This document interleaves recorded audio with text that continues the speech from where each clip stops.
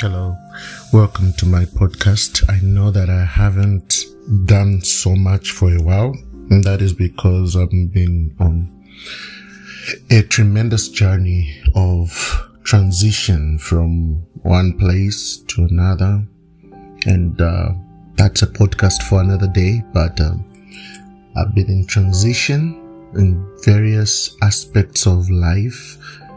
And I recently just went through a big affliction to my soul. And waking up to this, I thought I should come and do a podcast that I hope will encourage somebody out there and increase their faith, especially in moments of grief. I'm led to Psalm 34, verse 8 up to 18. Taste and see that the Lord is good. Oh, the joys of those who take refuge in Him. Fear the Lord, you His godly people, for those who fear Him will have all they need.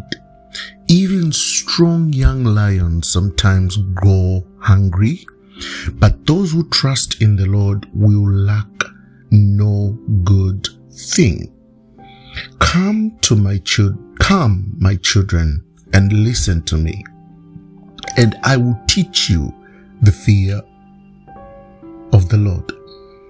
Does anyone want to live a life that is a long and prosperous one? Then keep your tongue from speaking evil and your lips from telling lies. Turn away from evil and do good. Search for peace and work to maintain it. The eyes of the Lord watch over those who do right. His ears are open to their cries for help. But the Lord turns His face against those who do evil. He will erase their memory from the earth. Now I want you to listen to this very well. Verse 17.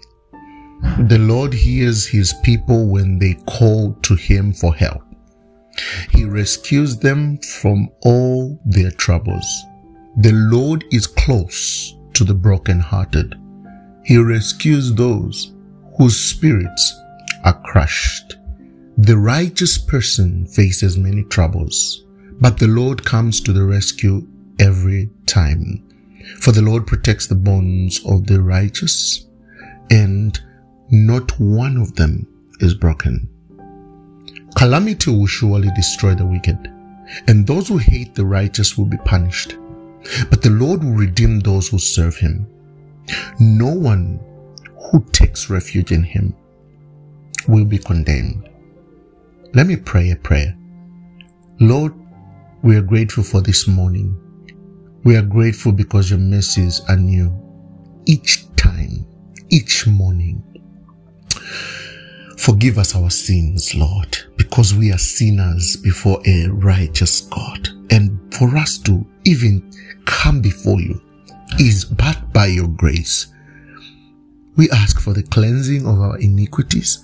You said if we confess our sins, you are faithful and just to forgive us of them. Father, I ask that you may purify our hearts and that you may make us more in the image of Christ. I pray for understanding and wisdom even as we look into this topic, that your hand alone and your wisdom may prevail. In Jesus' name, amen. I love what Matthew Henry says about this, and I quote, "Let young persons set out in life with learning the fear of the Lord, if they desire true comfort here and eternal happiness hereafter." What is happening here, people of God, is what Matthew Henry is trying to portray from this scripture that we've read, is that David is writing to the people of God to help them understand, rather help us understand, that God loves righteousness. And God delights in those who do or live a righteous life. And in this, we find that those who do that never burn in sorrow, because they know that their true comfort lies in what God produces hereafter in eternity and even now as we live.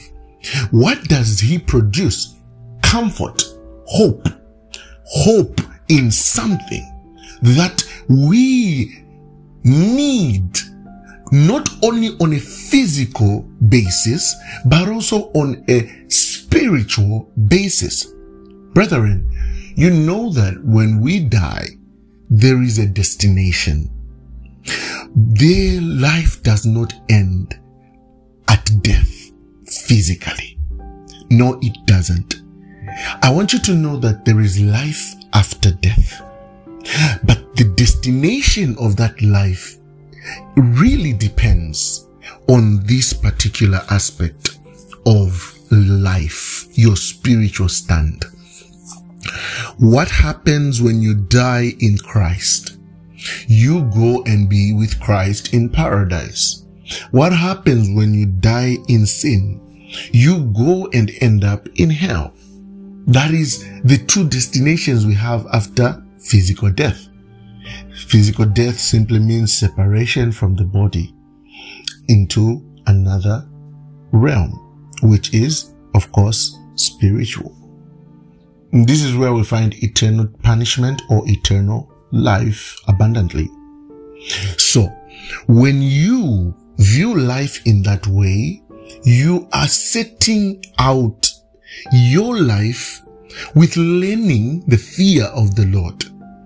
Why? Because you desire true comfort here on earth, which no man, by the way, can give.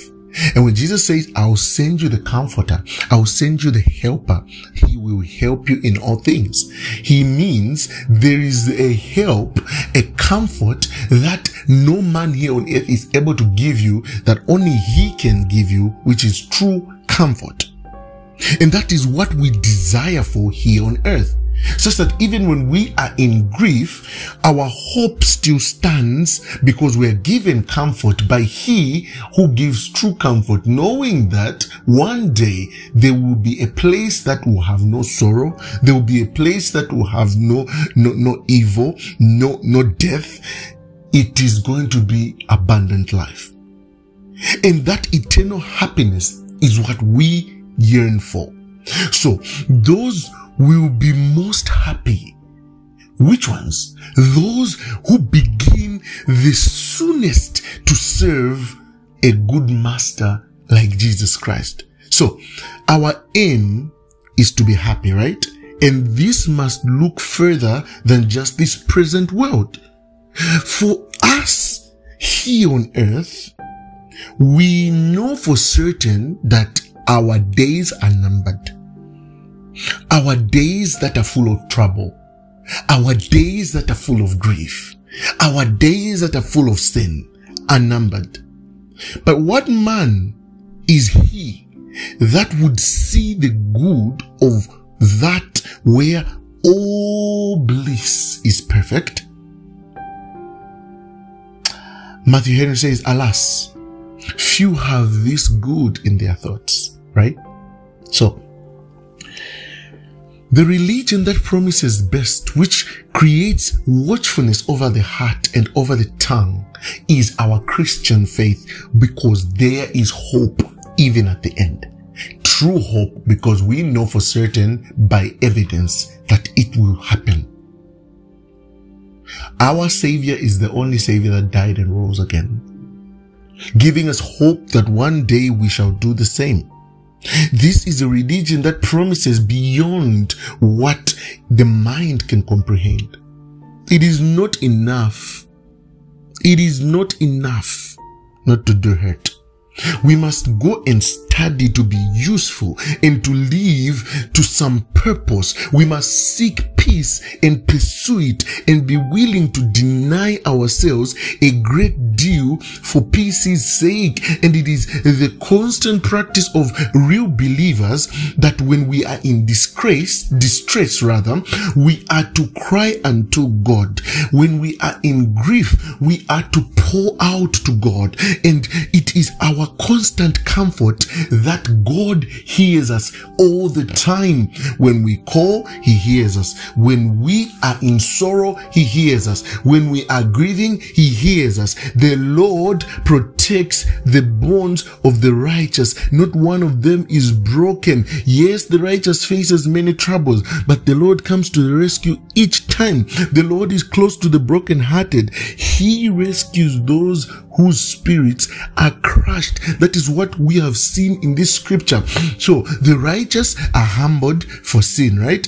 And are low in their own eyes. But then nothing is more needful to true godliness than the contrite heart.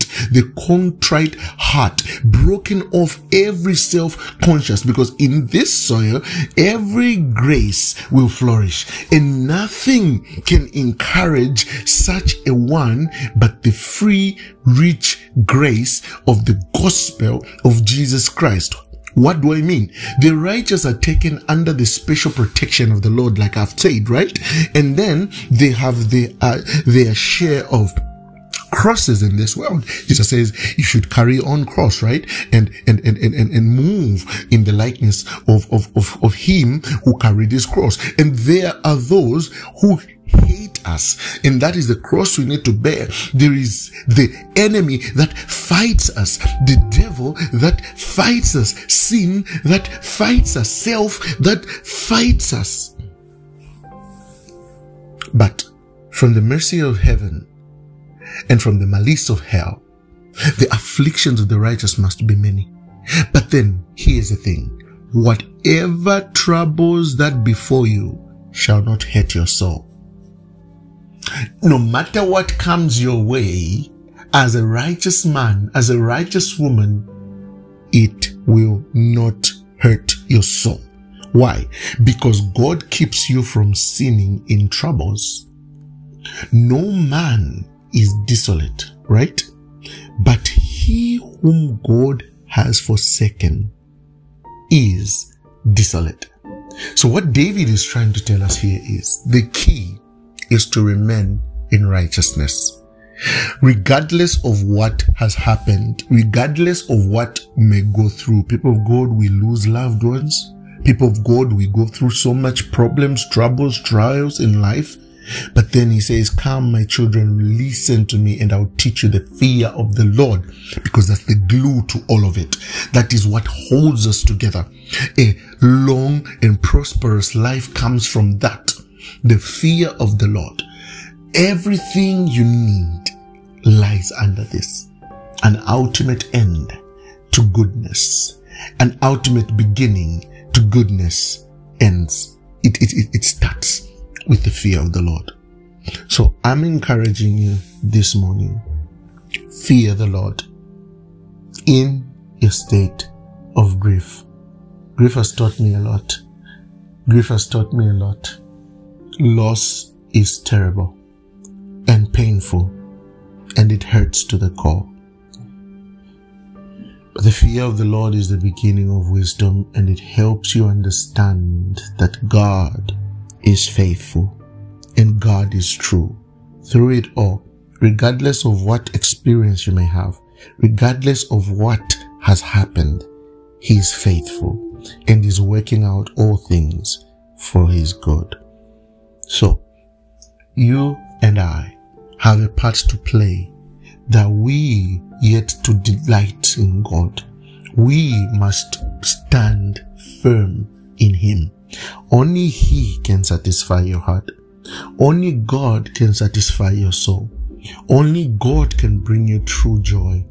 Only God can bring you true comfort. Run to Him in times of grief. Run to Him in times of persecution. Run to Him in times of uncertainty, in times of condemnation, in times of affliction. Run to God, because He knows what to do with that. He knows what to do with that in a way that he protects you from sinning, even in those moments of trouble.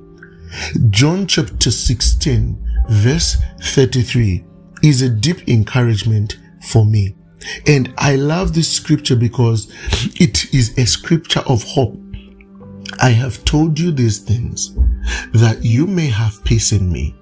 Here on earth you will have many trials and sorrows, but take heart because I have overcome the world. Here is a plain declaration of Christ's coming from the Father and his return to him, right? The Redeemer in his entrance was God manifest in the flesh, and in his departure was received up into glory. And by this saying, the disciples improved in knowledge, also in faith. You see where he says, now we are sure. They knew not their own weakness. The divine nature did not desert the human nature, but supported it and put comfort and value into Christ's suffering. And while we have God's favorable presence, while we are happy and ought to be easy, though the world will forsake us, that should remain our stance. Happy, to be at ease, no matter what, because we are in God's favorable presence. So, peace in Christ is the only true peace. It's the only true peace. In him alone, we should have that peace. Through him, we have peace with God. And so, in him, we have peace in our own minds. No matter what happens, you and I must be encouraged by this. We must be encouraged by this because Christ has overcome the world before us. But while we think we stand, let us take heed to this instruction that Jesus gives. Otherwise, we will fall. We do not know how we should act before or when we are brought into temptation. But let us watch and pray without ceasing, that we may not be left to ourselves in times of trouble, in times of suffering, when things are difficult. Alright? Let us remember that to address the Father in the name of Jesus, or to address the Son as God dwelling in human nature and reconciling the world to himself, is the same, and that we move in what he wants, and that we are in him, and that he is in us, regardless of what happens. So, this is what I wanted to share, that in times of grief, stand firm, trusting in the Lord, because he alone is your true comfort.